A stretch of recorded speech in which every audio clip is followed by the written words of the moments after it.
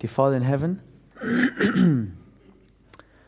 Lord, we come before you this morning and we plead for your Holy Spirit. Lord, it's been already a few days and most of us have probably not gotten a lot of sleep, but we know that your grace is sufficient for us.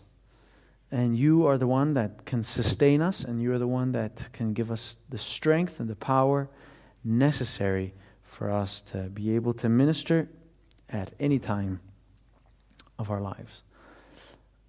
Lord, we're going to discuss your strategic plan for the time of the end, how you have designed us to finish the work.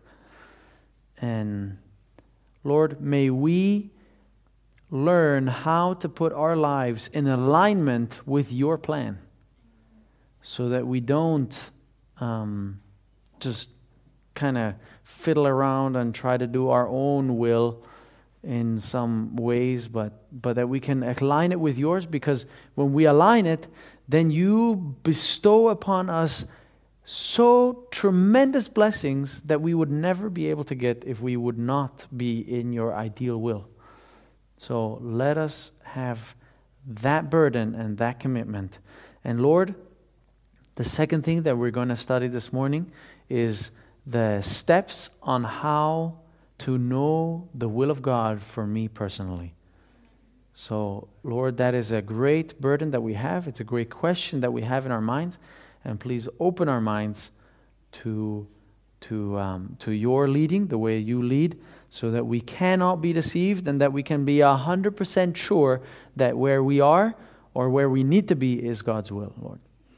That's our prayer. That gives us peace. That gives us happiness. It gives us confidence that what we're doing is not because of our own efforts, but it's because of your merits and your efforts that you do in our lives. Lord, thank you so much. In Jesus' name, amen. You ready to hear God's strategic plan? How in the world are we going to finish this work in this generation, right? I think we already have a little bit of an idea of how it's going to be going, right? Let's recap from what we learned last time, a day or two ago. What did we learn on how we're supposed to do mission work, how we're supposed to live as an Adventist people? What do we learn? Business evangelism, okay. What does that mean? What does that mean? It's nice to, put a nice little phrase out there. Through my work or my business to make mission. Through my work or through my business to do mission work, right? Now, somebody can explain this. I'll play the devil's advocate, okay? I'll say, yeah, but can't I be a testimony? Can't I be a witness at any enterprise, any worldly business? I can be a maybe I can be a positive influence on somebody there. Isn't that valid? From the studies that have been made, we see that you cannot reach too many people in this way. Few people, 2, 3. Yeah. The entire business is focused. It's a lot more effective if the entire business is focused on mission work. You use your gifts to build up Babylon, it's not so efficient as if you use your gifts to build up, Absolutely, right? What else? Liberty to do what you want to do if you have your own business. You have more liberty? You have all the liberty to do what you want to do, right? Amen. That's a lot more exciting, right? Yeah. What else? When you're in a place where everybody has the same vision, same mission, I've seen, such institutions, they have far more power. And such institutions usually last. But institutions, where the vision is not the same, it's quite difficult. It's hard. So when you have your own, working with people who share the same vision, you're going to the same direction. You have the same aim. So. Yeah. Yeah, absolutely. Uh-huh. And your work is about God, and your business is about God, and we can work together. Then somebody from another church can say, okay, those people have a power for God. Look, they help them, and it's different because if every one of us is working in a different part, somebody from another church. Maybe it will be hard for him to see the power of our God, but if we are together and we work together as a church, it will be much more simple to be a testimony for God. Mm-hmm. Yeah, because suddenly you're investing all of your time into what God says what we should invest the time in, right?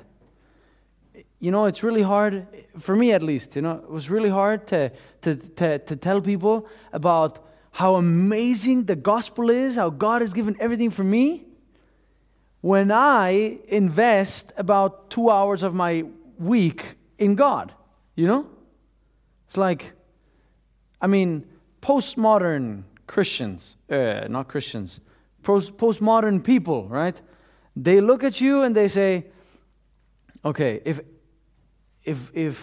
this is the truth, why are you investing all your week in something else but the truth, right?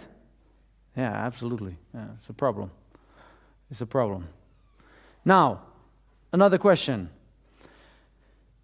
Can we say now that everybody should stop their worldly job and get into full-time mission work now?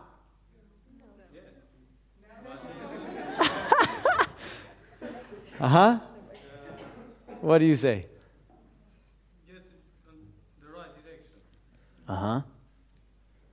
Okay, get into the right direction? Yes. I think as a responsible Christian, you need to do things wisely and to plan ahead. Amen. Just in a place and just say to the boss, I'm quitting, I'm leaving tomorrow. You make such a bad testimony. Amen. You really look, you are out of your mind, and then all the good thing you wanted to do, It destroys it. Absolutely. So can it be that God actually leads you to a worldly institution to work? It's all about God's calling for your life. He might call you for now to be in a certain place, and He might move you later. So it's all about your relationship with God and what you understand that God wants you to do. Yeah. So is it possible, even though that what we have talked about, what we've developed here, this is the ideal, right? Do you remember? That's the ideal that we set up. This is our goal. Ideally, God's will for each one of us is to eventually work full-time for God, right? That's the ideal. We can't say that that's not the ideal, because if we lose the ideal, then we lose focus, right? But we can't say that it's not God's will for somebody to work in a worldly job for a time.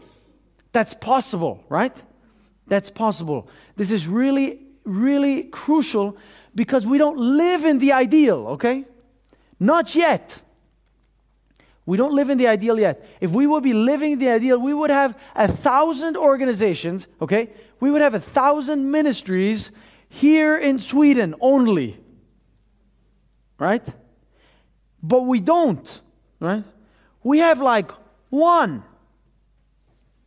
So what if everybody would understand that and say, okay, I'm going to join this one ministry? No, it would actually kill the ministry probably, right? So that's not, we don't live in the ideal, we live in reality, and therefore we need to take the ideal and put it as our objective, where we're going to be. And now, from where we are in reality, okay, we only have one ministry here, or two, or whatever, right? I need to start working towards the ideal. How do I work towards the ideal? Gradually, one step at a time. What would be one step at a time? Maybe next year I can tell my boss, I want to work 80%, not 100%, right? and work 20% for mission work or for something, developing a new project, right? Maybe it is, if you're a doctor, right, maybe you can, instead of working in a worldly hospital, you can start your own practice, right? If you start your own practice, hey, that is part of self-supporting work. That is part of mission work, right? If you put these principles into practice, right? If your objective is to do evangelism through your practice, oh yeah, that's big time, right? So you can either start your own business. Not everybody's called to start their own business or ministry, right? Not everybody's like entrepreneur, let's get this thing going, right? Not everybody. So it would be horrible if people that are not called to do that try to start a ministry. It's a flop, right? And it brings a bad testimony on all the stuff. And this has happened, right?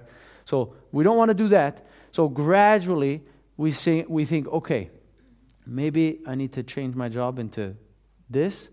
You can work for a time, but realizing that God can call you there even though it's not the ideal, right? Even though it's not the ideal.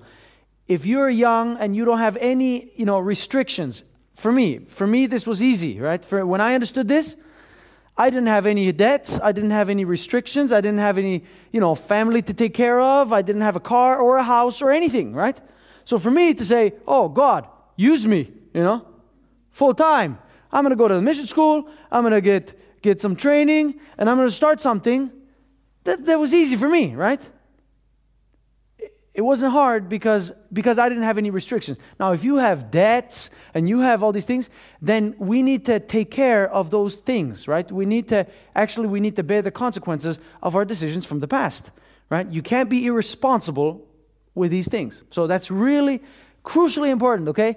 Because you can get fanatical, you can get extreme, understanding the ideal and just thinking, oh, I need to jump into the ideal, So we don't want to do that. We want to go gradually, intelligently, make step by step, okay? This is how I can use my talents. If I'm an architect, this is how I can use my talents. Okay, where do we need this and that, Where do we need to build another church? Where do we need to build a sanitarium? Where do we need to this and that, right? So you start thinking along mission work instead of along business world and just about profit, right? That's the paradigm shift, right? So that's really, really important. Okay, something else that we discussed last time was how were we to reach the cities? How were we to do evangelism? Okay, we figured out it was based on the concept of business evangelism. Why business evangelism? Why do we call it business evangelism? Actually, the General Conference calls it comprehensive, sustainable evangelism. Okay? Comprehensive, sustainable evangelism. Why does it have to be sustainable?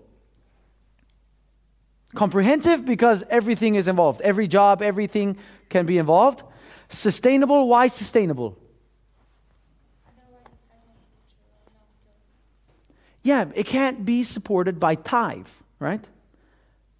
It can't be supported by tithe because there's not enough tithe to support every single ministry that is out there if we have thousands of them, right? Doesn't work. So it has to be self-sustaining. It has to be self-sustaining. So, and that is another term for self-supporting. It's the same thing. Actually, what we're talking about is the ideal of self-supporting work, right? Lay missionary work, right? So comprehensive, self-sustainable or sustainable evangelism. It's a sustainable program. It's not just how we have been doing evangelism in the past. Our whole history. How have we been doing evangelism? We go into the city, and what do?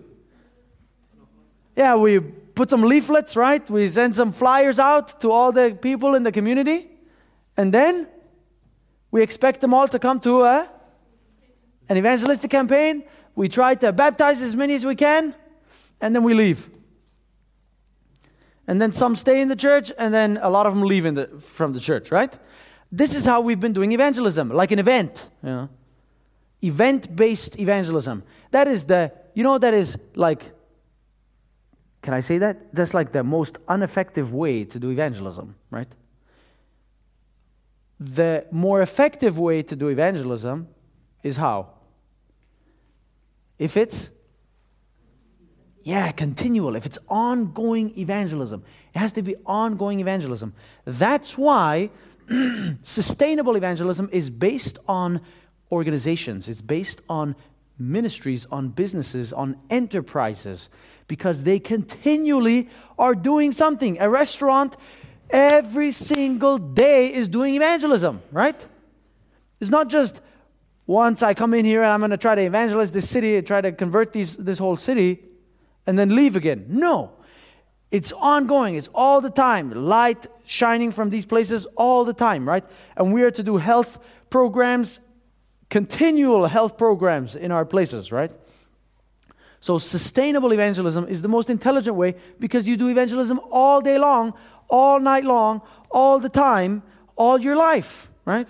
So it actually helps you more, and it reaches way more people, because you're not just doing outreach on Sabbath afternoon. Does that make sense? But you're doing outreach all week long. Of course it's more successful. It's clear, right? I mean, to me it's like so clear. I'm surprised that it's like hard to make the paradigm shift, you know? But we're not used to thinking that way, you know? We're not used to thinking that way. But we need to get used to thinking that way, right? So that's very important. All right, now how do we reach the cities? What did we learn? We read one quote where it said how we are to reach the cities. Remember? What did they do? What did they have in the cities? What were the things that they had in the cities? The programs. Huh? They had restaurants, okay? Here's the city. So what did they have in here? They had restaurants, treatment rooms. What else? Clinics. They had counseling rooms. What else? Health food stores. What else? Think about it. What can you use? Think about it. Libraries, reading rooms. No. Not in the city. That's over there, right? What else did they have in the cities? Cooking classes. What? Clothes store, right? Second-hand clothes store. We heard that, right, in Copenhagen. Yeah, good idea if it works, right? Why not? That's part of the concept. Absolutely. All right. What else? Transportation companies. Amen. What else? Airlines. What else? What else? Design companies. What? Yeah, absolutely. Anything you can think of, right? To infiltrate colporteuring, medical missionary, door-to-door work, orphans, taking care of orphans and sick people, actually bringing them out of the city, right, to the other place, and so forth, right? All kinds of things, okay? I mean, an array of ship mission work, remember? Yeah, ship mission work, all right. So all kinds of things, anything that you can imagine, based on the needs of the people, okay? This is really important. How do you identify what do you need for your city? How do you identify what you need for your city? If you need a restaurant or if you don't need a restaurant, if you need a second-hand store or a transportation company, what do? You study the need of the people. You study the needs of the people, right? You need to do business. This is intelligent mission work. This is not just, Ellen White says we need to do a restaurant. Let's do a restaurant. No, right? No, because praise God. God sometimes even blesses that, right? He sustains that even. But we need to do intelligent mission work. We need to assess the needs of the community. We need to identify, okay, what are the diseases that these people are struggling with, right? In Maine, one of the major diseases is Lyme's disease, okay? So you're not going if you're going to start a program treating cancer, your program might just shut down in a few months. If you start a program treating Lyme's disease, it's going to be packed full, right? But it's because you did the research to find out what are the needs of the people. Do they need a restaurant? Do they need to eat healthy? Do they need to learn to do this? Do they need whatever, right? If there are a lot of big people, well, yeah, they need to learn how to eat without cholesterol. So you make a cookbook with the title cholesterol-free kitchen, whatever, right? I mean, you design everything according to the need of that community. That's really important. So you do assessment, you do surveys, you do smart, intelligent evangelism, okay? So you reach that city with all of these things. Sustainable, business-based evangelism, okay? And then we have the concept on the outside. What is on the outside? We have the outpost centers. What was to be there? We were to have all of our educational programs out there. What else? All of our health, treating the sick, was supposed to be outside, exactly, in the country. What else? Gardening, agriculture, absolutely. What else? Alternative energy, okay, yeah, absolutely, for the time of the end especially, right? What else? Anything that does not directly connect with the people, okay? So for instance, a printing press, is that in the city or is that in the outside? Yeah, it's outside, right? Because you can print everything outside and then bring it to the people. You don't need to be inside to print everything, right? Okay? So they can be outside. The publishing houses, Ellen White says they should be outside. Because then they're not in the whole influences and all the negative things from the city, right? So anything you can is outside. But most things are going to be inside the city because that's where all the people are. That's where we're supposed to meet the people. If you do a restaurant out in the boonies, who's going to come and eat there? Monkeys and mice, right? Yeah, it doesn't work, right? So you need to be where the people are, right? That's really important. All right. So we have this whole, where were we supposed to live? Here, exactly. We're supposed to live here. Because it's the better place to be, right? You actually have a lot more oxygen. If you live in a city, you know that your oxygen level goes down 1 to 2 or more % even, right? The oxygen level in the air, which means if you have that a lack of oxygen coming into your brain for years, what happens to your brain? Yeah, it gets less effective, right? It gets less effective. So it's clear, right? It's clear, it's smarter for perfect harmonious development of beings. It's smarter to live out there, right? So, but as we said, right, some special cases can be called to do that, right?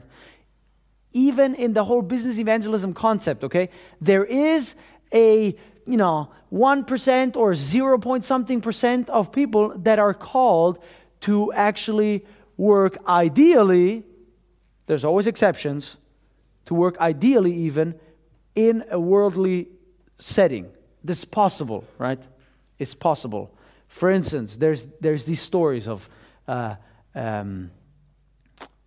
do you call them? A maid, right?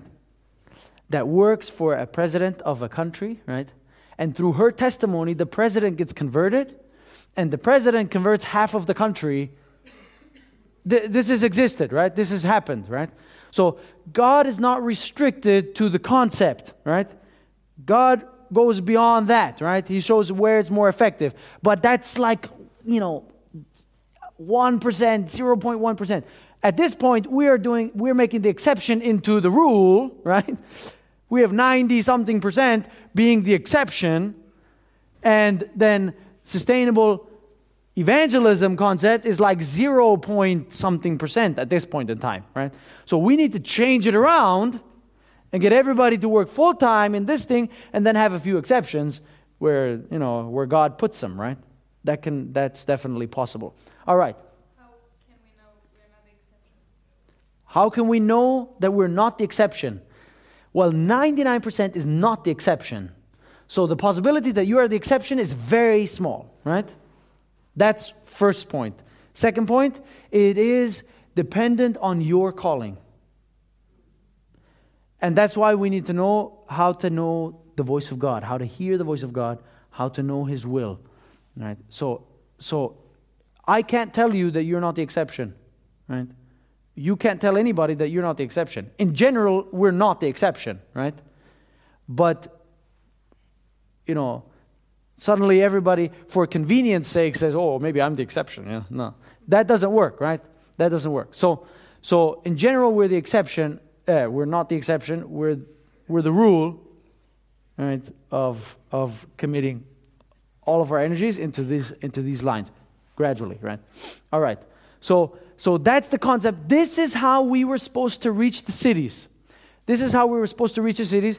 There's multiple quotes in Testimonies, Volume 7, in Testimonies, Volume 9, in Medical Ministry, and in many other last day events and all kinds of books out there, right, that say that every single city has to be entered in with medical missionary work, right? Has to be entered in. Every single city needs to be worked like this, the way we've been designing it, right? The way we've been designing it. Let me read you just one quote that shows again, that confirms what we've been talking about, so that you know I'm not just making this up. Let me read it to you. It is God's design that our people should locate outside the cities, outside the cities, and from these outposts, warn the cities and raise in them memorials for God, right? So that's how we should work, right? We should live here and work where? Here. So we can't live 2 hours, 3 hours, 4 hours away from the city, right? Doesn't work. You need to be outside of the cities, of the influences, but you need to be close enough so that you can travel into the city to work there, right? All right. There must be a force of influence in the cities. That message of warning shall be heard. The cities are to be worked from outposts, said the messenger of God. Shall not the cities be warned? Yes, not by God's people living in them, but by their visiting them to warn them of what is coming upon this earth. All right? So that's the concept. This is the concept. So we need to work in the cities, live outside. All right. From all of this stuff, now we're going to see how this has a prophetic significance for the time of the end. Okay? Prophetic significance for the last day events. Okay? This work in the cities, how we need to work the cities. There's a beautiful book that has been put out just this year, from the General Conference called Ministry to the Cities by the White Estate.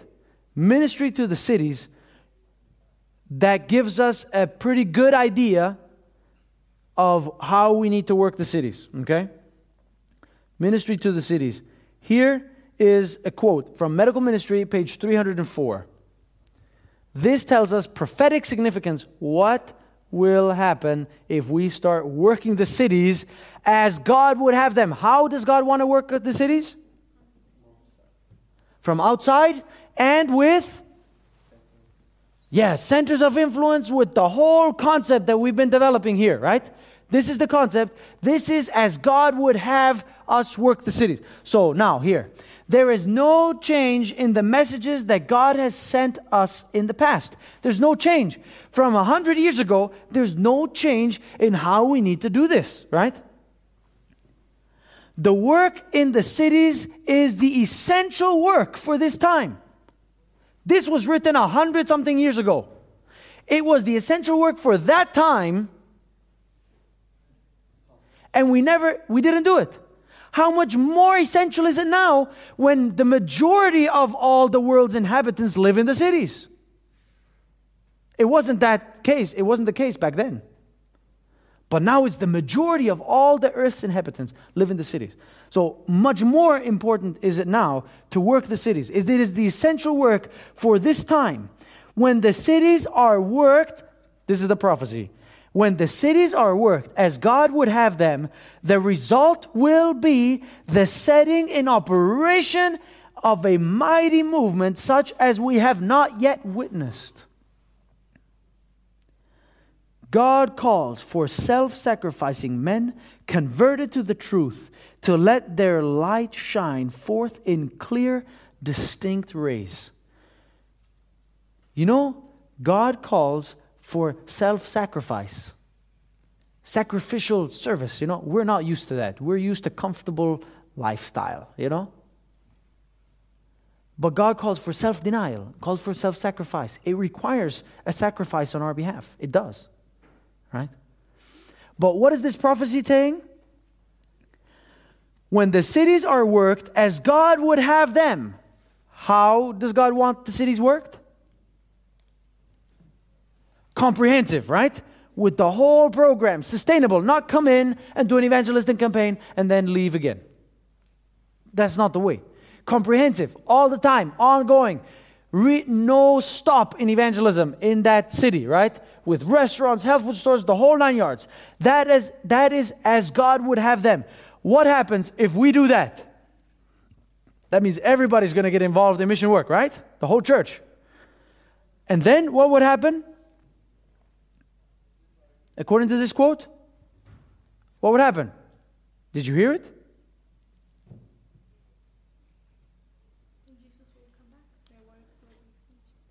Well, it says, the result will be the setting in operation of a mighty movement. What movement is this talking about? What movement? This is the latter rain. This is the latter rain. This is when the fourth angel, the loud, actually it's the loud cry of the third angels, right? The third angel in Revelation 18. When the latter rain starts to be poured out, that will produce a movement such as we have not yet witnessed, right? But in connection with the latter rain, actually the latter rain is the result of working the cities. This is what it's saying, right? So we can be in our pews praying and praying and praying for the Holy Spirit to be poured out, for the latter rain to be poured out, 40 days of latter rain come upon us, it will not happen until we do what? Until we work the cities. Because the Holy Spirit does not want to bless somebody that uses it for themselves. It's simple. The Holy Spirit is poured out on people that use it to advance what? God's work, to reach the people, right? So it's when we start reaching the people, when we start working the cities, that's when the result will be the latter rain being poured out, being pushed forward, and that is going to be a movement, the movement that we have not yet witnessed. We have not seen this yet. But this is the General Conference vision that we have. General Conference, the worldwide Seventh-day Adventist Church, is trying to implement these things that are written here, right? It's not just the General Conference's plan. Whose plan is it? It's God's plan. That's the cool thing. That's why if we focus and develop and work towards doing this, towards the work of the cities, we cannot fail. We cannot fail. Because it's prophesied that this is what's going to happen, right? This is what's going to work if we work intelligently. If we do the research and find out how it works and then implement it into our time. Let me read you another quote that is in cooperation with the same thing, the same scenario from a different point of view. It says, when the cities are worked, but it immediately implies when the cities are worked, as God would have them, that all church members start getting involved in mission work, right? Start becoming co-laborers with God, right? Same quote shows that there's a prophecy that if everybody starts getting involved in mission work, the Holy Spirit will also be poured out, right? Let me read it to you. I think we read it already once. Let me read it again. The great outpouring of the Spirit of God. Which great outpouring is this talking about? The latter rain, right. The great outpouring of the Spirit of God, which enlightens the whole earth with His glory. This is Revelation 18. Will not come, it won't come, until we have an enlightened people that know by experience what it means to be laborers together with God. Until we have the experience to be co-laborers with God, right? That's when the Holy Spirit will be poured out. The Holy Spirit will not be poured out until we get this right. It says, when we have an entire, wholehearted consecration to the service of Christ, God will recognize the fact by an outpouring of His Spirit without measure. That's latter rain, right? So everybody gets involved in co-laboring with God in doing what? What are they going to do? What are they co-laboring with? Work in the cities. It's simple, right? Work in the cities. But this will not be while the largest portion of the church are not laborers together with God. Does that make sense? So the Holy Spirit is not going to be poured out until we realize that we need to get part of reaching the cities, mobilizing all the churches to reach their communities, their cities, to do this right. So, all right. So we're supposed to be working the cities, all the cities in the whole world, right? All the cities in the whole world. Just in Norway, we would have hundreds, if not thousands, of ministries reaching these cities. All Adventists would be involved in something trying to reach their local community, right? Just in Sweden, imagine, hundreds, okay? Hundreds of ministries all doing this work, everywhere, right? Now, there's a strategic plan on how we need to go step by step in order for this to actually develop on an international basis, on an international level, as quickly as possible, within a generation, right? Within a generation.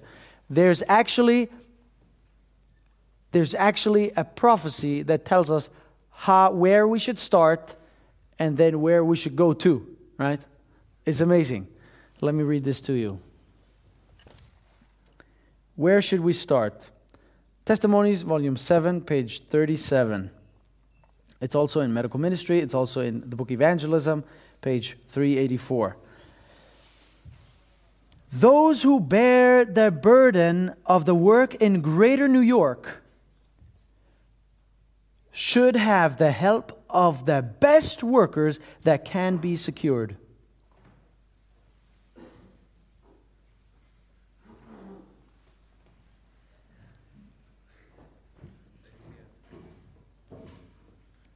We won't get distracted by this, right? All right. Okay. In New York, we need the helpers. The best workers need to be secured for their work in New York. Why? Here's the key.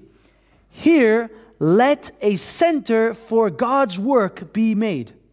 And let all that is done in New York be a symbol of the work the Lord desires to see done in the world, in the rest of the world. What does this mean? This means New York needs to be the symbol, right? The model on how we need to reach the cities. So what do we need to focus all of our energies into? Yeah, New York.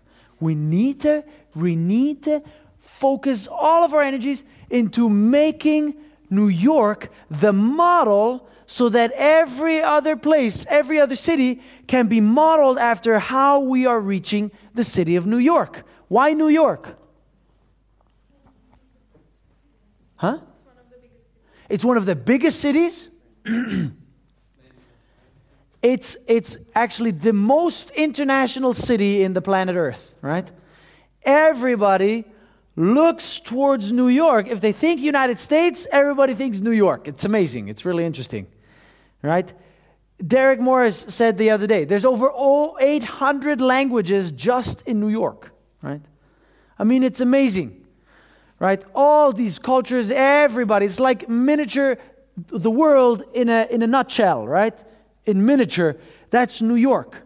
Everybody looks towards that. So if we do it right in New York, this is actually the model business plan. This is like the best business plan for any business. If you want to develop a business internationally, you have to do it in New York. That's how it works. It's actually how it works, right? New York, tack, and start developing, right? Internationally, it's the smartest way to do it, right? So let New York be the model, and this is the most amazing thing. So New York needs to be the model, and then what do we need to do? We need to implement it in the rest of the world, right? First in all the biggest cities, locally, wherever we live, right? Wherever we are. So this is the most amazing thing, that the General Conference Strategic Plan of Seventh-day Adventists, they have developed a strategic plan on how to reach all the cities. And guess where they're starting with? New York, 2013. Next year, tomorrow. Is it tomorrow? Amen, right? 2013 is going to be the focus on making New York the model on how we can sustainably reach the city, right? So everybody's going there, right? We heard it the other day, right? With Ted Wilson and 350 evangelistic campaigns, but they're not only doing evangelistic campaigns, they're doing sustainable evangelism. They're doing pre-work, after work, and establishing, right now, they're in the process of trying to establish sanitariums, lifestyle centers outside of New York, right? And they're working on plans on how to develop restaurants and so forth, right? Unfortunately, we haven't done it in the past, so we have a hard time trying to figure out how to do it, right? But that's the whole plan on how to reach New York. And then the plan is in 2014 to do what? You know that the World Church, the Adventist Church, has how many divisions? 13 world divisions, right? There's 13 world divisions. So in 2014, what they're going to do is they're going to take the biggest city in each division. Each division chooses their biggest city. In Inter-America, it's going to be probably Mexico City, right? It's the biggest city. And they're going to try to reach Mexico City and bring all the union and conference leaders and everybody, bring to that event and make that into the model after New York, right? And so everybody goes there and sees how it's done there. And this is happening in all the divisions, okay? All the divisions are going to do this. And then, what do we do then?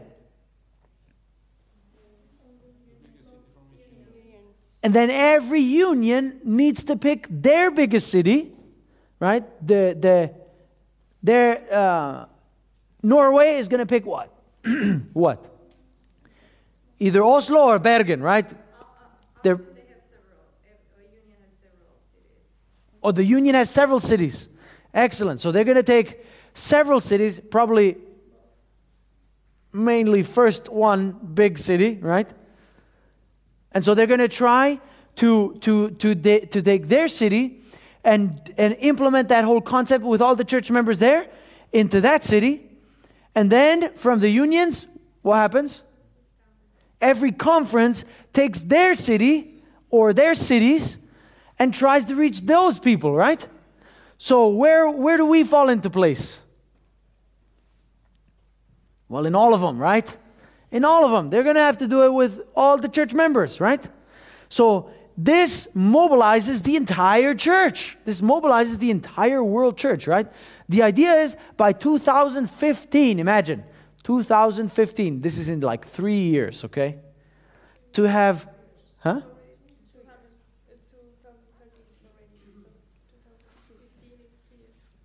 Yeah, like 2.5 years. Yeah, it's going to be by the General Conference session in July, right? So 2.5 years we have now to try to reach 650 of the biggest cities in the entire world until 2015. You know what? If this works, well, which you can, if the Holy Spirit is poured out on God's people, this will be a movement such as we have never yet witnessed. This can actually be the latter rain movement. According to prophecy, this can be the latter rain movement. This has not happened in 100-something years. Did you know that? This, what we're experiencing at this point in time, has not happened since 1909. Okay? Since 1909, there has not been this kind of a plan to reach the cities. Is that amazing? So now we have this tremendous opportunity to be part of this plan. And we need to focus all of our life work, every person's life work. We need to focus it into these lines. If we focus our life work into this line, then this can actually happen. Then the Holy Spirit will be poured out. And these cities will be reached. And it will be reached in such a manner that it will never stop, right? Because it's comprehensive, sustainable evangelism. It's ongoing. Evangelism is supposed to be a lifestyle, not an event. It's supposed to be a lifestyle. So everybody would be incorporated in this. This should be our objective, to that all of our lives can somehow be aligned into this way of reaching the rest of the world. That is our mission. That has been our mission of Seventh-day Adventists since 1844. And until now, it's like really being revealed to all of our denomination, our entire denomination, right? That's amazing. Isn't that amazing?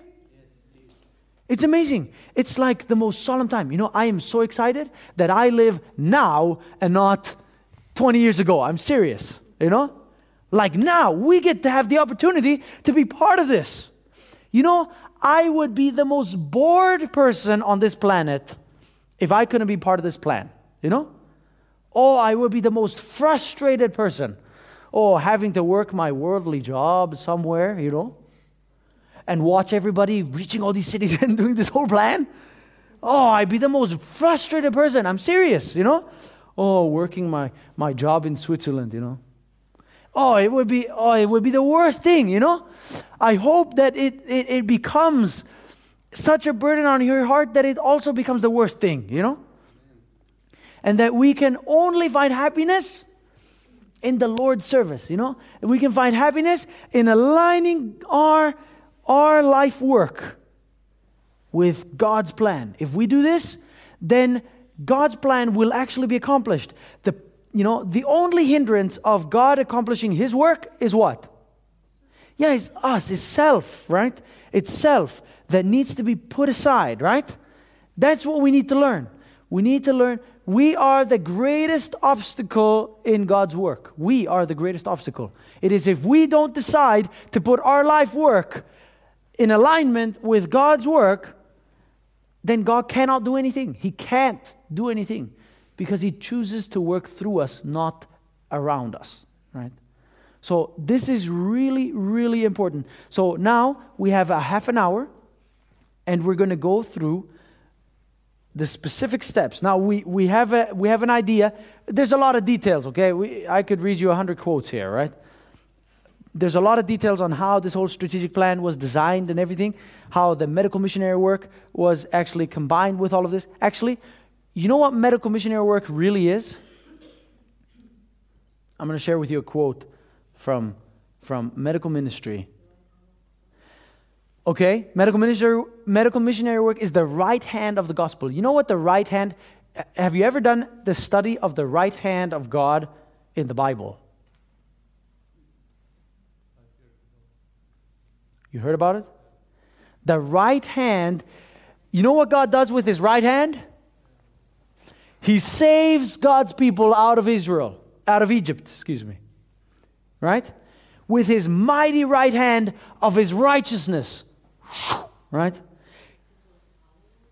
It's the symbol of power, exactly. It's the power unto salvation. The right hand is power unto salvation. It's how God saves people. God saves people through His right hand. In all instances, you can read Psalms, you can read all the texts of the right hand, and you'll find out that actually everything that God does, He does with His right hand. Did you know that? Everything, all action that God does, He does with His right hand. He goes, right?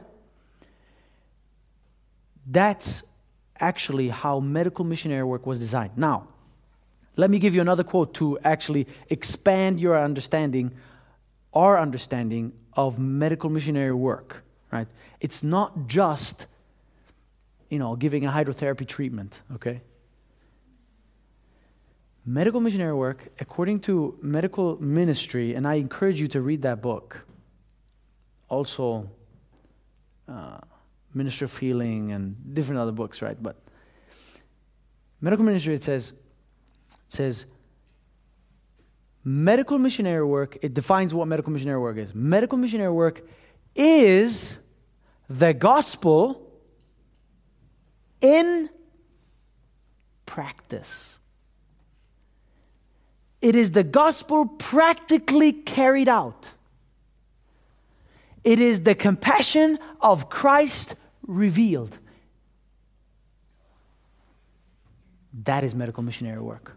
So medical missionary work is not an option. Actually, it is the gospel itself. It is the gospel in practice. It's not the gospel in theory, okay? It's not the gospel in theology. It's the gospel in practice, in everyday life. How I serve you. It's the spirit of unselfish love, unselfish ministry to help the people around you with whatever they need, right? Ellen White says, if you bake a loaf of bread and give it to your neighbor, that is medical missionary work, right?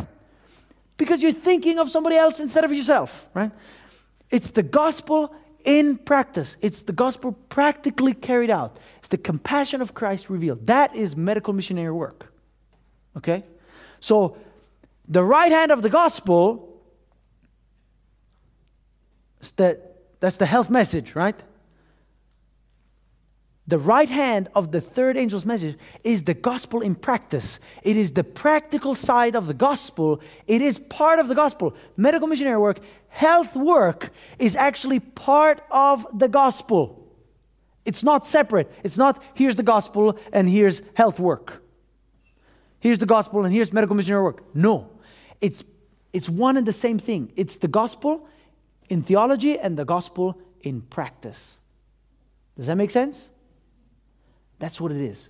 It is actually Christ living in us. That is medical missionary work. That's why it says in the same book that is what medical missionary work is going to, in cooperation, in combination with the third angel's message, that is what's going to restore the image of God in man. That's what's going to restore the image of God in man. This is crucially important, right?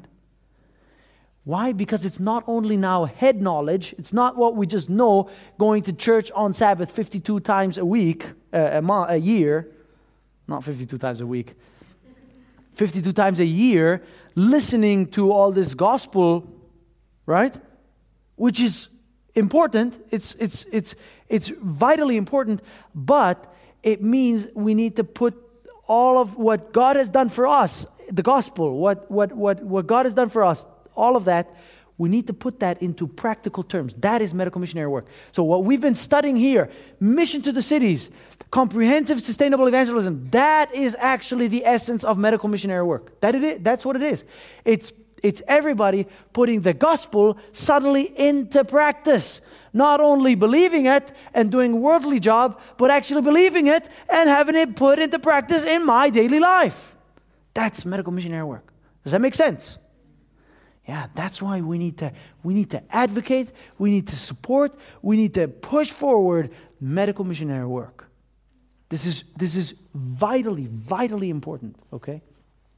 So as we go through this, let's go through the basic steps on how to know God's will for your life. All right. I used to have 5 steps on knowing God's will for your life.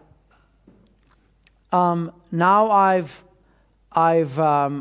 actually one of the steps is kind of part of the other, the 4th step. So we're going to just combine those. So there's actually 4 steps, a pre-step and then 3 main steps. All right. So 4 steps on knowing God's will for your life.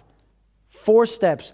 They are defined as clear as can be, and we'll read it right here. Actually, before we read it, we'll just go through the first step. The first step is the pre-step that we need to understand before we go actually into the steps of knowing God's will. Where do I have it? Here we go. All right. Okay, the pre-step, the first step.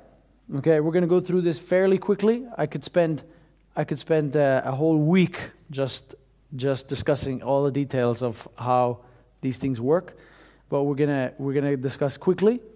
First step of knowing God's will of the 4. First step is what? Total surrender. Total surrender. Yes. Prayer and everything is all part of that, right? Total surrender / commitment. Okay? Commitment. We need, in order for us to be able to perceive God's will, to begin to even understand God's will, we need to surrender all of our preconceived ideas, okay? All of our, what we have thought, we have to surrender all of our personal plans for our future. If we don't surrender these plans for our future, if we don't surrender our even relationships, okay, sometimes, if we don't surrender all of these things, you will never be able to find God's ideal will, okay? God's ideal will. Ellen White says that we can be doing a good work wherever we are, right? But she says, if we are in God's ideal will, we will be 100 times more successful. I don't know. I read it the other day. It's like, I don't know if it was either Ministry of Healing or it was, you just put in your app, man. Yeah. I find them all like that. So you need to be willing to surrender everything. Otherwise, you will be content with 1%. Even those people working in worldly jobs, they are successful. They get they can get maybe 1 or 2, very consecrated Adventists, okay? Working a worldly business, they'll get 1 or 2 people to come to church. Have you seen that? It exists, right? It exists. Most people never get anybody, right? Most people. But there's a few that are very consecrated and they get 1 or 2 people. But imagine 1 or 2 people, that's the 1%. That's the 1%. If we do ideal, we can do 100-fold. They would have been saving 100 or 200%. 200 people instead of 1 or 2, right? So that's where we need to be focusing on. If we start focusing on 1, well, we're not going to see Jesus come very soon. If we start focusing on 200, right? Yeah, it's just going to go faster, right? So we need to be willing, and everything starts with that. We need to learn how to surrender. Actually, surrendering means to be willing to live for the rest of your life as a cripple, if need be. What means? A cripple, an invalid. You know what that means? A cripple? How do you explain a cripple? Somebody with deficiencies, like you have to be willing to be, paraplegic or something like that. Paraplegic, your back broken, you're in the wheelchair for the rest of your life. You have to be willing to do this for God. That's surrendering everything. If you have not done that, then we need to pray. We need to pray for you to be able, for us to be able to really surrender our will completely to God. Okay? Be willing to do anything. Be willing to be a cripple for the rest of your life, if need be. If that would bring somebody to heaven, be willing to do that. God was willing to do more than that. God was willing to not just be a cripple, but to be tortured and die of the weight of the sin of the whole world for, us, right? It's even worse, right? So, I'm just thinking, a lot of us want to know God's will without knowing God. You cannot know God's will if you do not know God. When you get to know God, you get to love God. When you love God, you cannot but surrender. absolutely. So I think, it's a lot of people comment, can you give me a recipe? How can I know God's will for my life? No, that doesn't work like that. You have to know God Himself. Absolutely. Process. It takes lots of perseverance, because sometimes you just read the Bible and still nothing sticks out. But it's like keep persevering. Right. Now, the whole process, this is what it is, right? We'll go through now the next 3 steps, and these 3 steps show that you have to, it takes time and it takes getting to know God in that area of your life, right? We can never fully know God, God is so beyond, We know not even 1% of everything that God is, or everything that who God is, because God is revealed in the whole universe. We only know, this much from the universe, So God is way beyond, right? So this is really important. Let's try to go forward.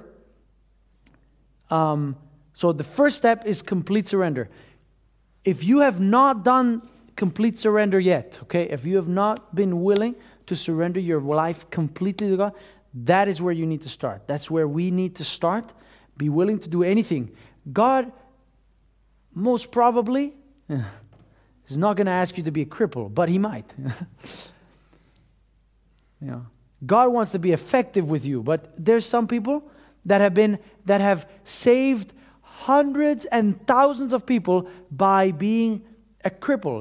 I don't know if you know this testimony of this guy that doesn't have any arms or legs. Nick, yeah. Thousands of people, You have to be willing to be like that. If God wants to save thousands of people through you being like that, you have to be willing to do that. We have to be willing to do that, right? That's not easy. I'm not saying it's easy. I'm not saying it's easy for me either, right? But that's the ideal. That's what God requires of us, to be willing to do that. This has to do with actually the image of God that we have. If we have a bad image of God, our image of God is made up of how our parents have treated us in the past, right? In the usually first 12 years of our lives, right? So if your parents treated you fairly bad, or they've done certain things to you and different things, they've scolded you if you did something wrong, you'll think like God will scold you if you did something wrong. Does that make sense? That's how it works, right? So therefore, if you've not been able to develop a relationship, a trust relationship with God, it's because of that. It comes from there, right? So if you develop a trust relationship, well, it's going to be easy for you to surrender. If you don't have a trust relationship, this is what you guys were saying, If we don't have a trust relationship with God, I don't know if I can trust this guy. He might fool around with me, I know some people that feel like that. God is going to take advantage of them. God is going to, tell them stuff to do and put them into difficult situations and see how they work, I mean, people have that idea because that's how they were treated in the past, And so then it becomes very hard to surrender. And then in that case, you don't want to surrender. You can't surrender yet. You're afraid to surrender. But if you develop your relationship with Christ, you just start to get to know Him. You're trying to figure out, okay, who is this guy? Because God is not like your parents. God is 100,000 times better than your parents, right? So we need to get rid of that idea and start developing our real concept of who God is. And then you'll have such a loving, trustful relationship that it'll be, it's going to be the easiest thing for you to surrender. You say, Lord, just tell me what to do, because you know that He's going to tell you the best thing that exists on this planet for you. He's going to give it to you. That's what He's going to do. Only that, nothing else, right?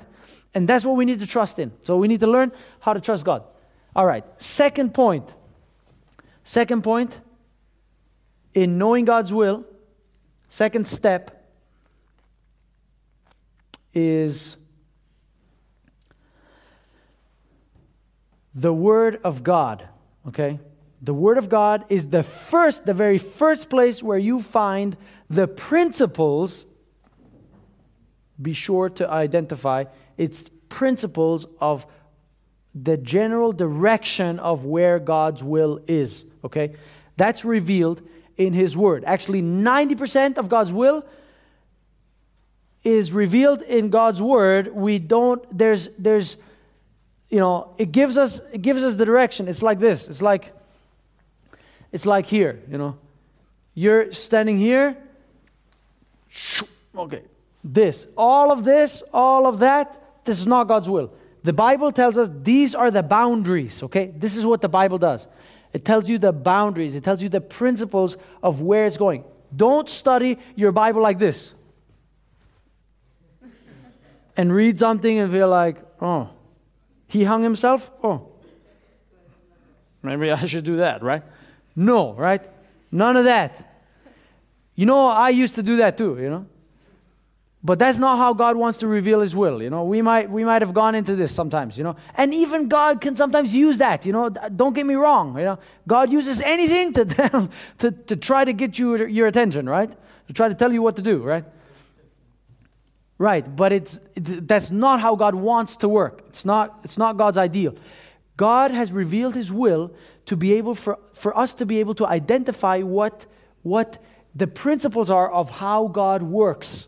How God has worked in the past and how He wants to work in the future. So if you have a question, okay, who should I marry? Okay? What do you have to do? Where do you have to find? What do you have to figure out? How do you study to figure out who to marry? Huh? The Bible, okay? The stories of the Bible? What stories of the Bible? Am I going to talk about... I'm going to talk about Job and Gideon. The Bible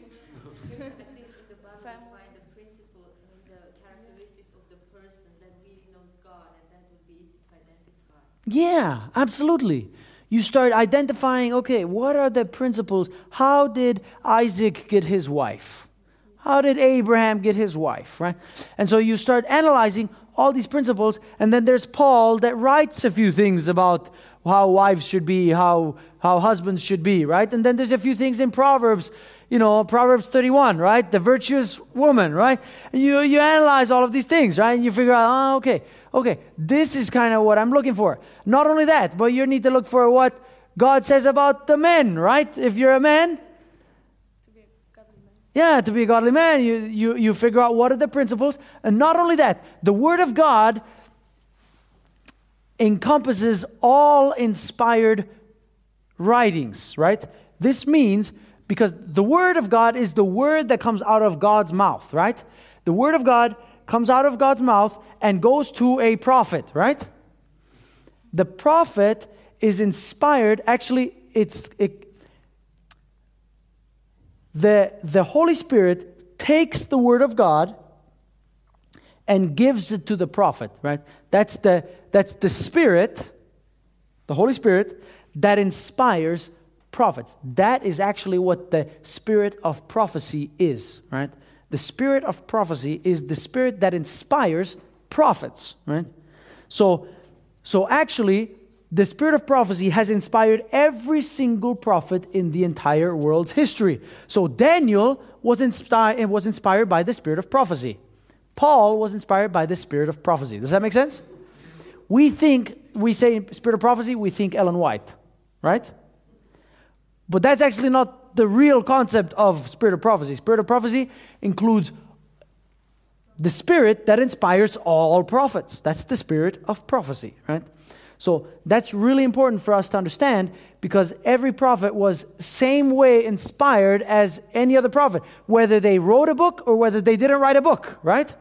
Actually, every prophet that lived during their time, was not in the Bible.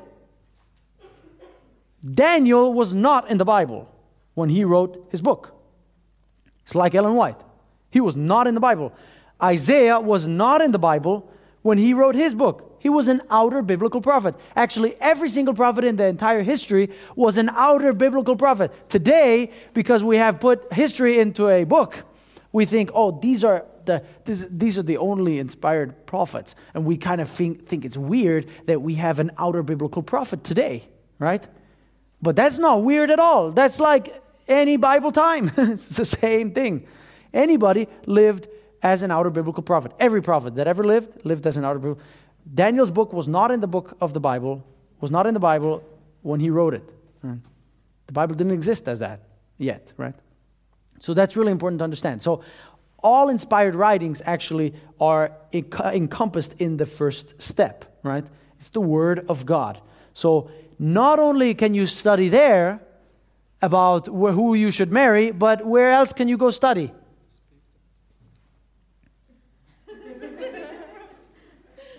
The writings of Ellen White, absolutely. Absolutely. Which writings of Ellen White? Messages to Young People, that's a good one. Adventist Home, amen. Wow, that has a ton of stuff in it, right? Excellent book, right? I encourage you to read that before you get married, and if possible, even before you get a girlfriend or a boyfriend, okay? Before then, because you'll realize the seriousness, and you'll definitely pray a lot more for that, right? So, very important, okay? Adventist Home, Messages to Young People, Letters to Young Lovers, right? Have you read that? Yeah, okay. These are the kind of books. You're not going to read Ministry of Healing, okay? Ministry of Healing, has a little bit of principles, right? But it's not really talking about that topic. So it's an intelligent way of finding the principles of how God deals with things, how God thinks about that. That's how you need to study your Bible, right? So that's very important. Okay? None of that, right? And it's like, people just use texts just randomly, they just like, and I had one person at a mission school once, and that person was just like, she was not very happy with the situation in the mission school. Mission school, it develops your character, right? It's the main focus. So developing character, we realized, okay, it's trials that make you develop character, right? So you're going to have trials. And so some people, they think, there's some trials coming, right? They feel uncomfortable. Somebody's upset at them and this and that, And they are tempted to think, maybe this is not God's will for me to be here, right? Because there's a bunch of trials. And that's actually exactly the opposite, right? It's because God wants you to be there that you get trials, right? So anyway, but she thought, she wasn't really feeling comfortable. It's very hard, it's emotional and all this stuff. So then she's like, okay, well, maybe God doesn't want me to be here. So let me study the Bible and see if God really wants me to be here. She goes to Genesis. And Genesis, she reads the text where it says, and Abraham there's a prophecy that Abraham needs to go back to his home country. And she's like, this is God's will. I need to go back home. Probably there's some emergency there that I need to help out with, right? And so she comes up and she tells the committee, right? She's like, I believe that I need to go back home because I read this text. So I'm like, I don't know about that. I don't know if that's the way God really reveals His will, right? Because we can confirm anything. If we have not surrendered the first point, if we don't do the first point, if we haven't surrendered everything, then we can manipulate every single point. You can read the Bible and find out what you want to hear instead of what God wants to tell you, right? You can manipulate anything. So that's very important that we need to understand. A verse, the most prominent verse for knowing God's will for your life, the most prominent text, and I'm going to read it to you here. This is from 5 Testimonies, okay? Testimonies, volume 5, page 512. If possible, you need to memorize it. I haven't memorized it yet, but I'm very motivated to memorize this. 512. Testimonies, volume 5, page 512. This is the most important text that you need to know God's will for your life, okay? There's many others. I can give you this document, okay? I can give you this document afterwards if you send me an email. I have cards here. You can get it all. Write me and I'll send you the whole document on all the details. There's many different things. All right, let me read it to you. There are 3 ways in which the Lord reveals His will to us. 3 ways. Simple, right? It's amazing. Okay, so we have a pre-step. The pre-step we already have. Surrender everything. It's also in here, but it's not as a step. It's a pre-step, right? So there's 3 main ways on how God reveals His will to us. To guide us and to fit us to guide others. How may we know His voice from that of a stranger? How shall we distinguish it from the voice of a false shepherd? God reveals His will to us in His Word, the Holy Scriptures. That's the first thing. His voice is also revealed in His providential workings. Providence. Okay, we're gonna just talk about that shortly afterwards. And it will be recognized if we do not separate our souls from Him by walking in our own ways, doing according to our own wills, and following the promptings of an unsanctified heart until the senses have become so confused that eternal things are not discerned, and the voice of Satan is so disguised that it is accepted as the voice of God. So this is the problem actually with providential workings, right? Providential workings can only be discerned by a converted heart, right? Because God can open the doors. Providence means doors that are necessary to be opened to you. That's the last step, actually. Step number 4. The last step is providential workings. The second step is the impressions of the Holy Spirit. We'll go through that. So you just write it down. First, surrender. Second, the Word of God. Third, impressions of the Holy Spirit. And fourth is providential workings, okay? Providence. Providential workings, as it shows here in the text, it's not so easy to identify providential workings if we don't have a converted heart, right? Because God can open the doors. Providence means that the open and closed doors, right? That you can walk through or not walk through, right? So it's the necessary steps that need to take place in order for you to be able to achieve God's will. So the problem is that God can open the doors, and also who can open doors? Satan can also open doors, right? And Satan can also close doors, and God can also close doors. So how do you identify providential workings? Well, a converted heart and focus, right? Focus on the right things. So that's very important. All right. From there it continues, and it says, another way in which God's voice is heard is through the appeals of His Holy Spirit making impressions upon the heart. Impressions of the Holy Spirit. That's step number 3, right? Making impressions upon the heart, which will be wrought out in the character. It's really important. It focuses on the character development. If you are in doubt upon any subject, you must first consult the Scriptures. First consult the Scriptures. Study it. It takes time, okay? It takes time to find God's will in detail. Study the scriptures.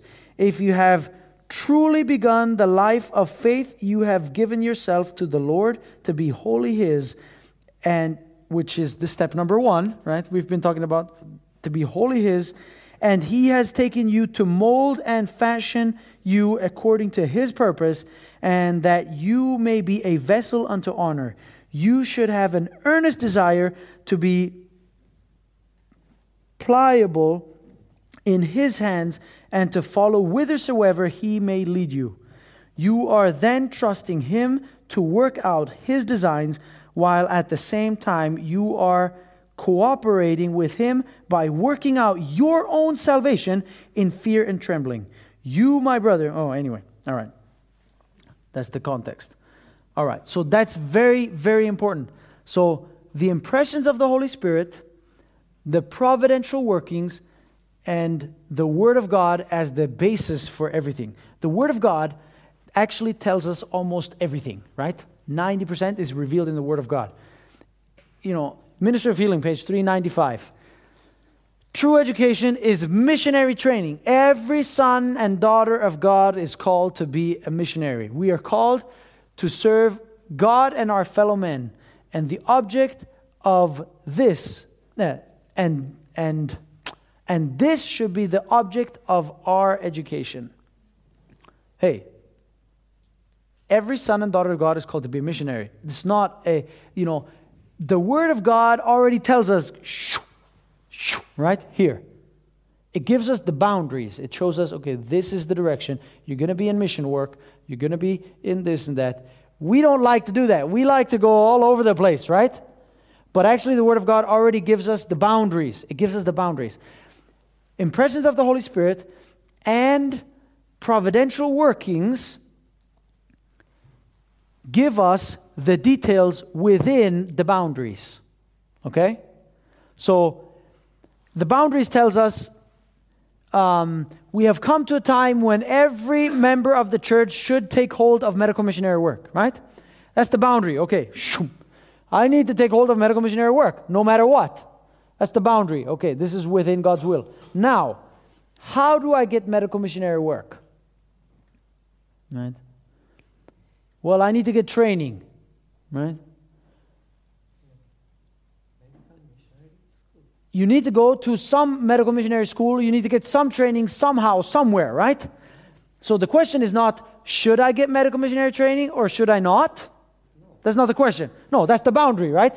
Yeah, you need to get medical missionary training. Now, how, where, and all these details, those are defined by the impressions of the Holy Spirit and by providential workings, right? And actually, as part of providential workings, includes the counsel of many. Proverbs, right? Proverbs says there's wisdom in the counsel of many. I used to have that as a separate step, but actually it's part of the providences. It's you speak. The majority of the people that you speak with, if they're spiritual people, will usually be God's will. So you say, okay, where should I go study? Should I go study in Hergelia? Or should I go study at Matteson Mission School? Right? Here in Norway. What should I do? Right? So that's it within the boundaries. But now, where is the best place for you? Well, it's not written in the Bible, where is the best place. That's not written. The principles are given, but that's not written. So the details now, you need to pray, and listen to your conscience. Listen to the appeals of the Holy Spirit. And actually, one of the main ways how you can find what the Holy Spirit is telling you is where you have peace. Okay? When I was called to Wildwood, I didn't want to go to Wildwood. Believe me, I didn't want to go to Wildwood. But I had, when I had all of my options, the only place where I had peace in my mind was at Wildwood. Even though my emotions were against Wildwood, most of all the places, my emotions, I didn't want to go to Wildwood. But the only place I had peace in my conscience was when I said, okay, I'm going to go to Wildwood. That's when I had peace. So it is the peace, this Colossians 1. I don't remember, 27 or something like that, says the peace above all understanding, right? That we can get when we do God's will. So that's very important in the presence of the Holy Spirit. Also, Ministry of Healing, chapter 3, I think it's chapter 3 or chapter 4, says that to hear the voice of God, we need to spend time in nature. We need to spend time in nature with God, because you hear the voice of God a lot better when you are in nature, surrounded by the things that God has made. City is surrounded by the things that man has made, and it becomes very hard for us to actually discern the voice of God. It's much easier when it's quiet. In quietude is another important step. In quietude, not when you have your, things going on. You won't hear the voice of God. Believe me, right? So that's very important. That, and the only last thing that I want to mention on providential workings is that, you need to heed the counsel of the people around you. God can lead you without the counsel. It's possible, right? There's another quote that shows that is possible. But usually He wants you to depend also on your surroundings so that you don't become fanatical. Because fanatical people usually don't listen to people, right? So not fanatical people, common sense people, right? They also listen to other people's counsel, right? That's really important. Get your mentors, right? I don't know if you were in my other leadership course. Get some mentors that can tell you, okay, this is good, this is bad, and so forth, right? So make sure that you get that counsel as well as part of the providence, right? Providence means necessary things that have to happen. So it can't be signs. Don't think of asking for a sign. Lord, what would you have me, if that girl tomorrow, I've had a friend that did this. If that girl tomorrow walks out at 6:15 out of her dorm, has that red dress on, and tells me these words, then I know that she needs to be my wife. And he stood up there at 6:10, waiting for her to come out. And guess what? 6:15, she had a red dress on. And she said exactly what he wanted to hear, right? And they never married. He approached her. He was shocked, right? He was like, whoa. And then he's like, hey, I believe that you need to be my wife. Guess what she said? You're nuts. Exactly. You're crazy, right? So that actually, asking for signs is usually a sign of a lack of faith. It's a sign of a lack of faith, because it's by having faith that we trust in God's providences to open and close the doors. We don't need to find miracles and all these things to be able to follow God's will. Asking signs is usually a lack of faith. I could give you some examples, but we don't have enough time. That's crucial. That's very important. So not asking for signs, there's a difference between signs and providences. Providences is, okay, if you apply to a mission school, we get a lot of these from all over the world to come to Wildwood. A providence is things that have to happen in order for that to happen, okay? So if God wants you to be at Wildwood, well, you're going to get the money, you're going to get the embassy appointment, you're going to get your visa, you're going to get the airline ticket, everything's going to work out, right? Those are providences. Those are the providences. They have to happen in order for this to happen. Nothing else is providence. The things that have to happen, those are providences, right? So if you don't get your visa, don't get upset at God. Say, God, why didn't I get the visa? Wasn't it God's will for me to go there? No.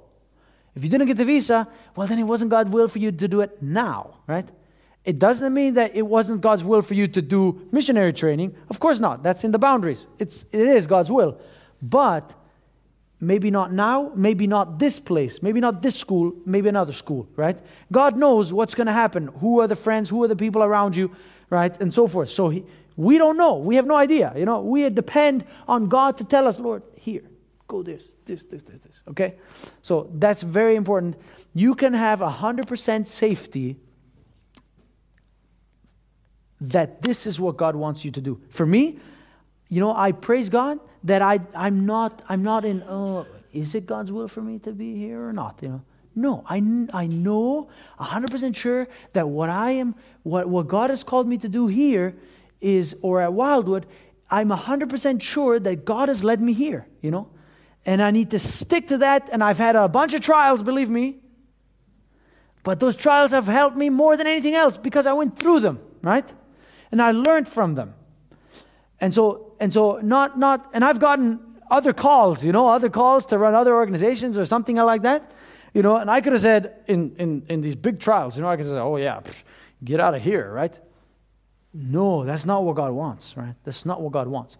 Now, God always gives you opportunity to doubt if you want to doubt. So He doesn't give you 100% clarity